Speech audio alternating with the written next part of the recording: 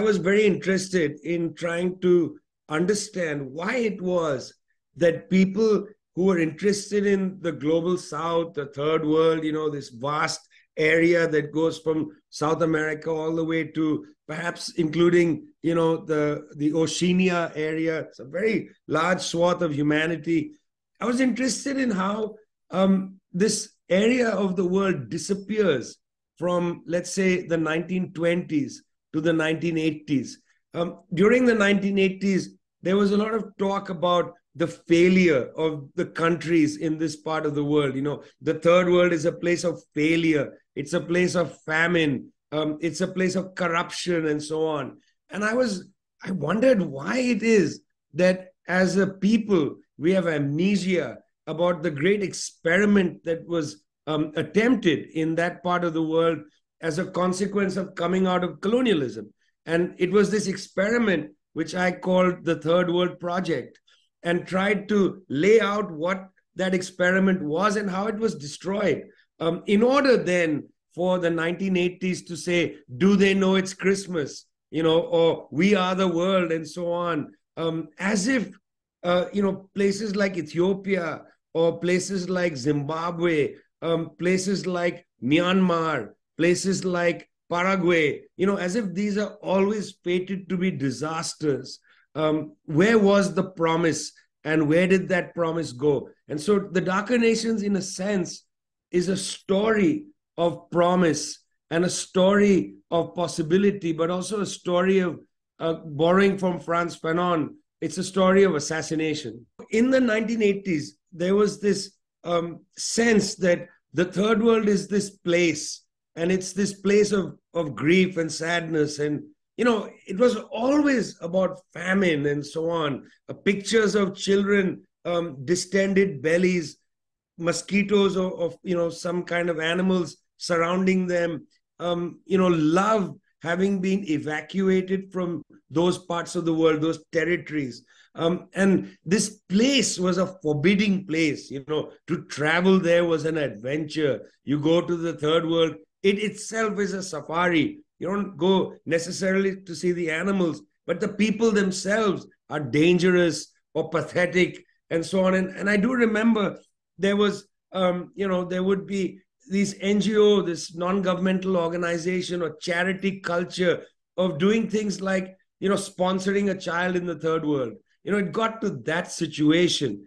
But to my mind, to think of the third world like that was part of a political project to undermine it, to say that, look, it doesn't have, or it's never had its own path. It's never had its own journey. And so I was interested to say, wait a minute, the third world isn't that place where you put your fantasy of misery and desolation. The third world, in fact, is a project, and that project is coherent, and it comes out of the anti-colonial movement, and it's pretty rich with ideas.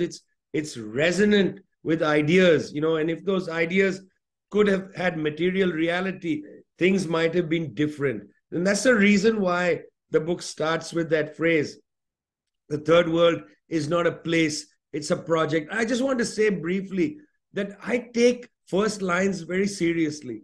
And I think that, there's a way emotionally that you have to capture the reader into the argument. And I spent a lot of time working out this theory that I just told you about, that it's not just a place of misery and so on. And I tried to say, how do I encapsulate this idea in a sentence? And after a lot of effort, this was the sentence that appeared. The third world is not a place, it's a project. I mean, part of the reason why I found that sentence interesting is that it's immediately a little tantalizing. What do you mean it's a place? It's not a place, it's a project. What does that mean? What is a project? And then, of course, I'm thinking, oh, wait a minute, guys. Listen, I've read my theory. It's project in the way that Jean-Paul Sartre writes about in his work on dialectics. It's not just a project. I'm going to get out my knitting needles and my project is to make a sweater, knit a sweater. No. It's actually an approach to the world. It's a theory of the world. It's a pathway to make change, to advance from the contemporary moment to the future. It's that kind of thing. It's in a sense, it's intellectually, a decided, set of tactics and strategies with a program. And so, yeah, that's the flavor of it. It's not a place, it's a project. In many countries, particularly countries that had been the colonial rulers, there's a terrific, bizarre, but terrific amnesia about colonial history. In fact, every once in a while, almost punctually, there's a return of nostalgia in one sense, or a sense that, listen, it wasn't so bad after all. In the United Kingdom or Great Britain or whatever you choose to call it, the figure of this nostalgia is Winston Churchill. Every once in a while, there's a kind of Churchill revival. It wasn't so bad after all. Let's stick with Churchill. Churchill was a notorious racist. I mean, the way he talked about the people of Africa, Asia, and so on is quite grotesque. When Churchill himself was under arms, not before he was the head of the Admiralty, he was out there in the northern part of what is today Pakistan, near Afghanistan, and so on. Churchill participated in brutal slaughters of ordinary people. And so what was colonialism? Colonialism is a very simple project. Colonialism is the use of extra economic force to hold people down, to take from them very large parts of their social wealth, denying them the wealth necessary to produce a kind of civilized life, healthcare, education, and so on. Denying them this, the less you consider people through a racist lens, the less you think people deserve. And therefore, they are made to work as hard as any worker on the planet, if not more, sometimes using force, but they're denied the fruits of their labor, even more denied the fruits of their labor than workers in Britain or in France and other places. And that's colonialism. It was a ruthless political project.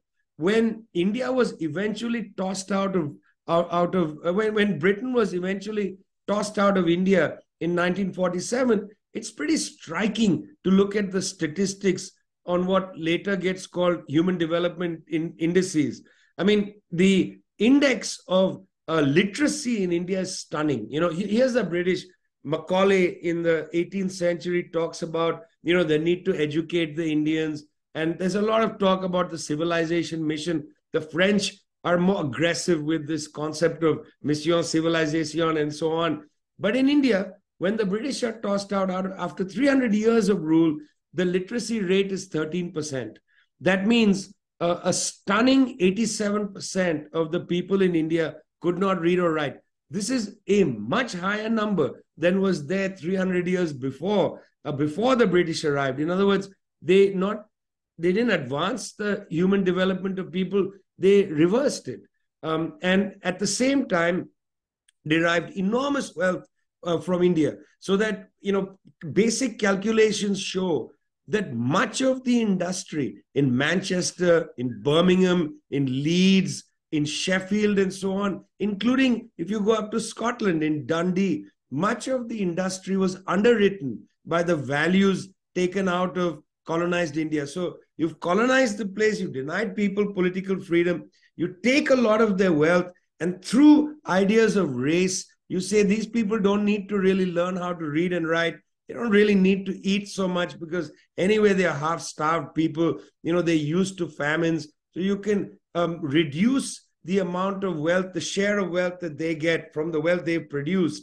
And that creates a situation of quote-unquote backwardness. That's colonialism. And that's the moment in 1947 in India, 1959 in Ghana. That's the moment that these new governments take charge of their people. It's not from a condition of wealth.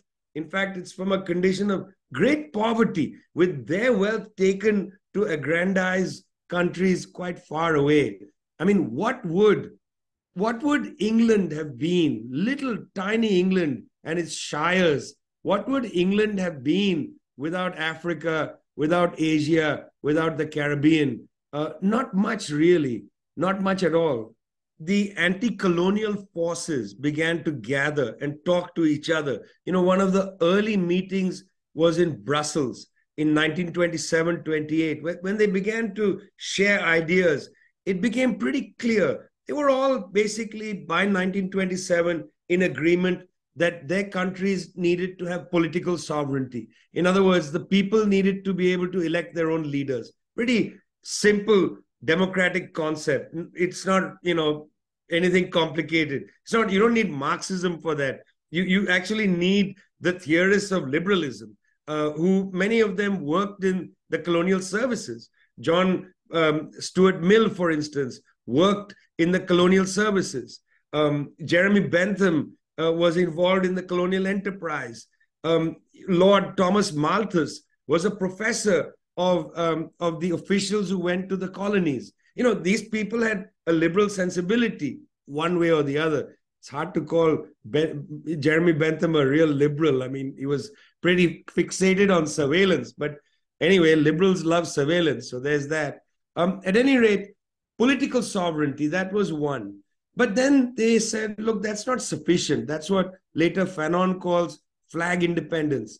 But they need economic sovereignty. Kwame Nkrumah seized on this from the 1945 Pan-African Conference held in Manchester, seized on the idea of economic sovereignty. How do countries whose economy has been crafted to aggrandize the colonial master, how do these colonies take charge of themselves?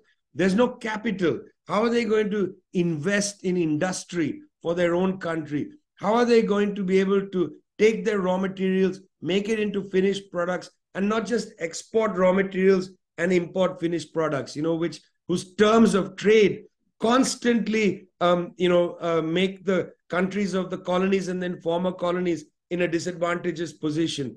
So the question of economic sovereignty, very important. Then the issue of cultural sovereignty. Colonialism wasn't just about politics and economics. It was about culture. People were made to feel that they were secondary. They were backward. They were not advanced people. They were not modern.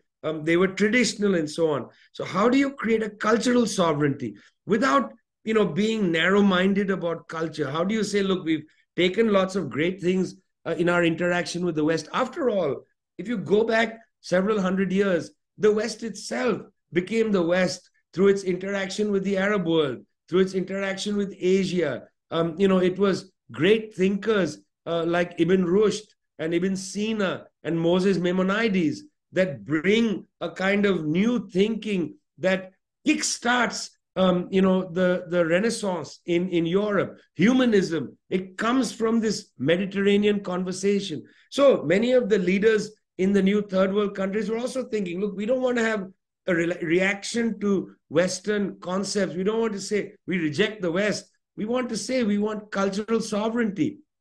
We'll take what we need. Maybe it's scientific developments. Maybe it's some ideas of modern civilization. But we have our own resources as well. We should be proud of them. So part of the Third World Project was a kind of cultural resilience, not rejection of the West, turning back to the past and so on. The great Peruvian Marxist, Jose Carlos Mariátegui, put this really well in 1928.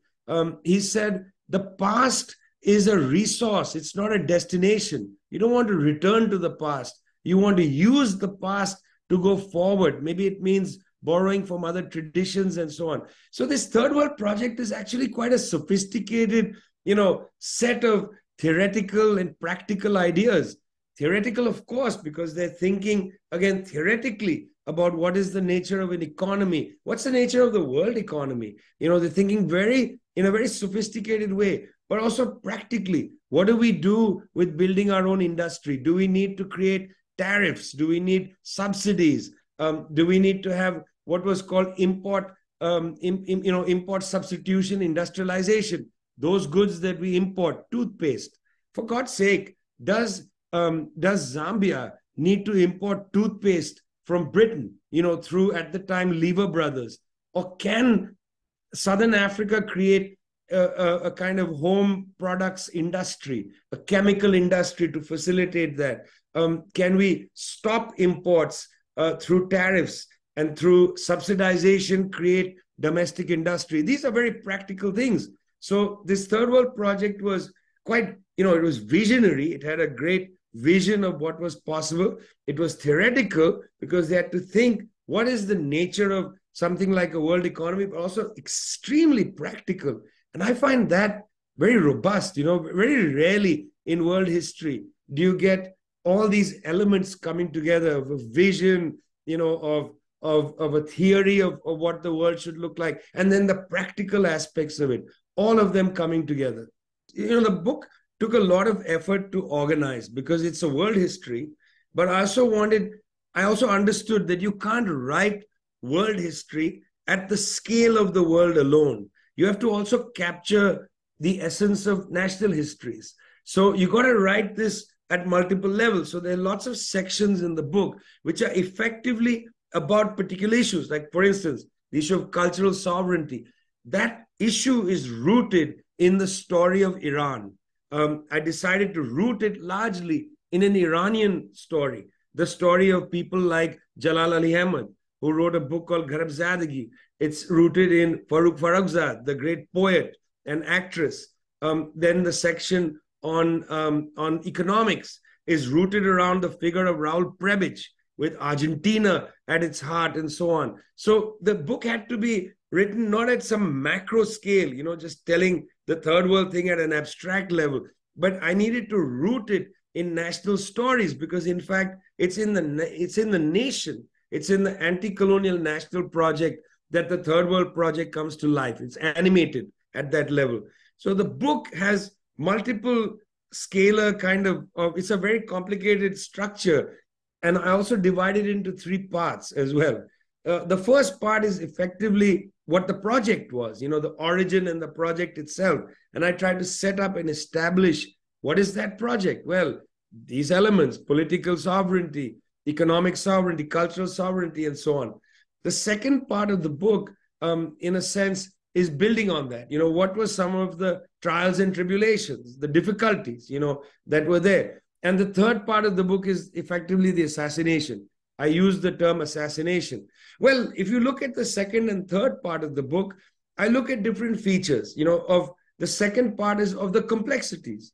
For instance, each of these countries, as they tried to establish political, economic sovereignty, they received an enormous amount of counter pressure largely coming from the former colonial powers, led in this case by the United States. So there's an entire chapter on coups d'etats, the number of coups against governments which were basically, some of them merely social democratic. The government of Jacob Arbenz in Guatemala, overthrown 1954. The government of Mohammad Mossadegh of Iran, overthrown 1953. Go forward, the socialist government of Salvador Allende, overthrown 1973. What was Allende trying to do? Allende said Chilean copper should be for the Chilean people.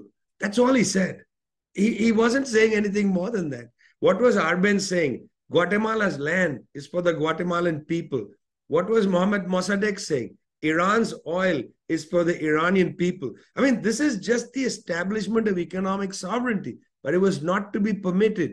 The United States understood that if all the countries of the third world start establishing the economic sovereignty, it would put pressure on the profit-taking habits of the North, which had become essentially addicted to super profits from the third world. So one of the causes of failure was extraneous, was because they found adversaries willing to go to horrible lengths to destroy these experiments. Argentina, tiny country, the junta, backed by the West, killed 30,000 people, including drugging young students, taking them in airplanes and helicopters, and dropping them alive into the Atlantic Ocean. I mean, this is a history that some people remember, but not enough people know. Indonesia, 1965, 1 million people of the left were just executed. 1 million people. An entire political party was wiped out. Later, the Israeli sociologist Baruch Kimmerling, talking about Israeli politics versus the Palestinians, coins the term politicide. That's exactly what it was. This was not genocide. They didn't kill a people in Indonesia, but they killed the left. It's a form of politicide. Sadly, this is not a crime in any international law, but it should be. I mean, the wiping out of an entire political community in Indonesia. Until today, Marxism is banned in Indonesia. So one cause of the failure was extraneous. But then there were internal causes that were a problem. One of them was there simply wasn't enough capital. So they had to borrow from their old colonial masters. They had to borrow in currencies such as the dollar and the pound, and then later, the franc and so on. Most of the African states, Francophone states, continued to use the French franc after 1960, when France withdrew from Africa.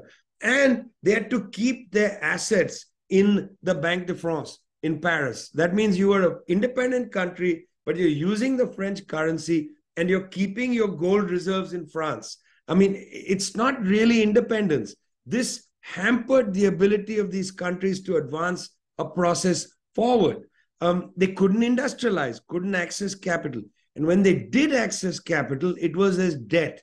And then they got hit after 1979 when Paul Volcker, the head of the US Federal Reserve, lifted precipitously the interest rates in the US to, in a sense, it was like that heart machine, defibrillation on the economy, because the United States was in a period of stagflation, combined stagnation and inflation. And so they lifted the interest rates precipitously. Well, they did this. What it meant was all the debt servicing payments ballooned for the third world, and countries went into a long period of debt.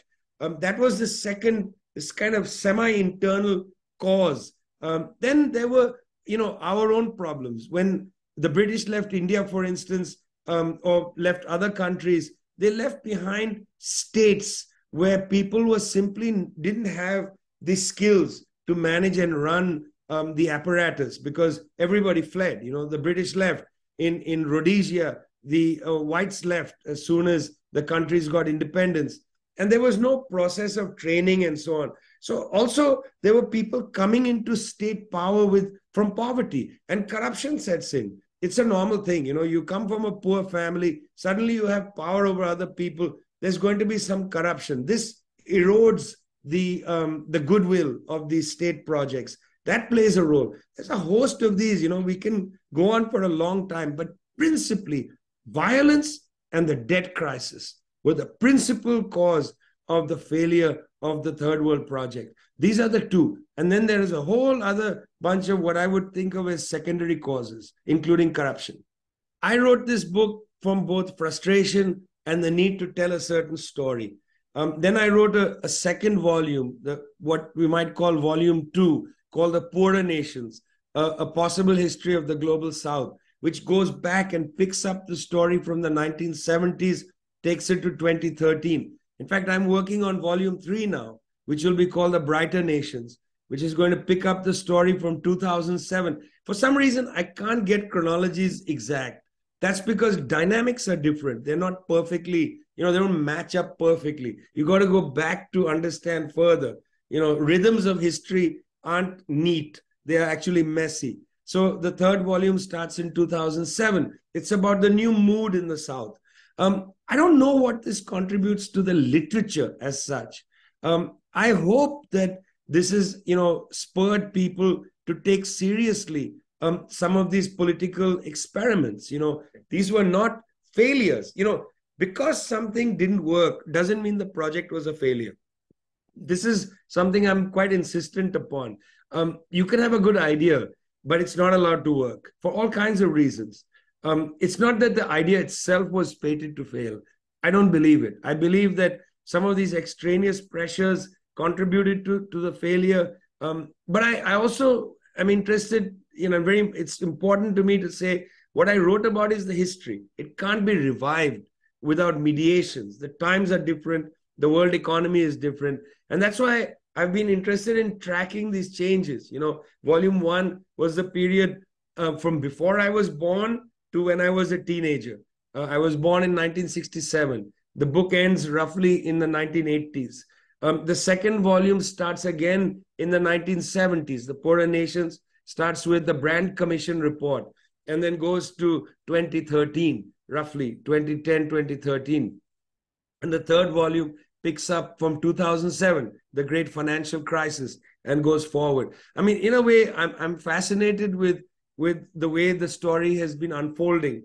And, I'm reminded a little bit about other attempts to write this kind of world history, like Eric Hobsbawm's accounts of the modern world, that starts with the revolutions, the age of revolutions, the French Revolution onward, and the age of industry. Hobsbawm has a certain, long-term perspective of the history that he lived through in a way.